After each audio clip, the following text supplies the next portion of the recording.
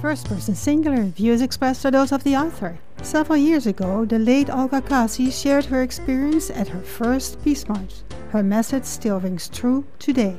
Recently, I went on my first Peace March, except it was not a real march, but a group of neighbors standing along a busy road proclaiming for peace.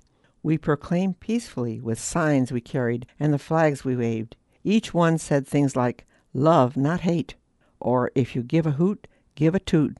I couldn't believe how many motorists gave a hoot. The vast majority responded in a positive, peaceful way. Those who didn't toot gave us thumbs up or a victory sign. Some of them even extended a hand to give us high fives.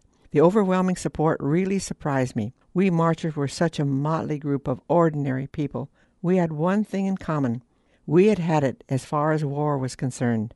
To us, war was no longer an option.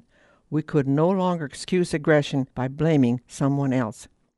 Let's face it, it is us, the USA, that is at war. How can a United States made up of United States be at war? Being united is the very opposite of being at war.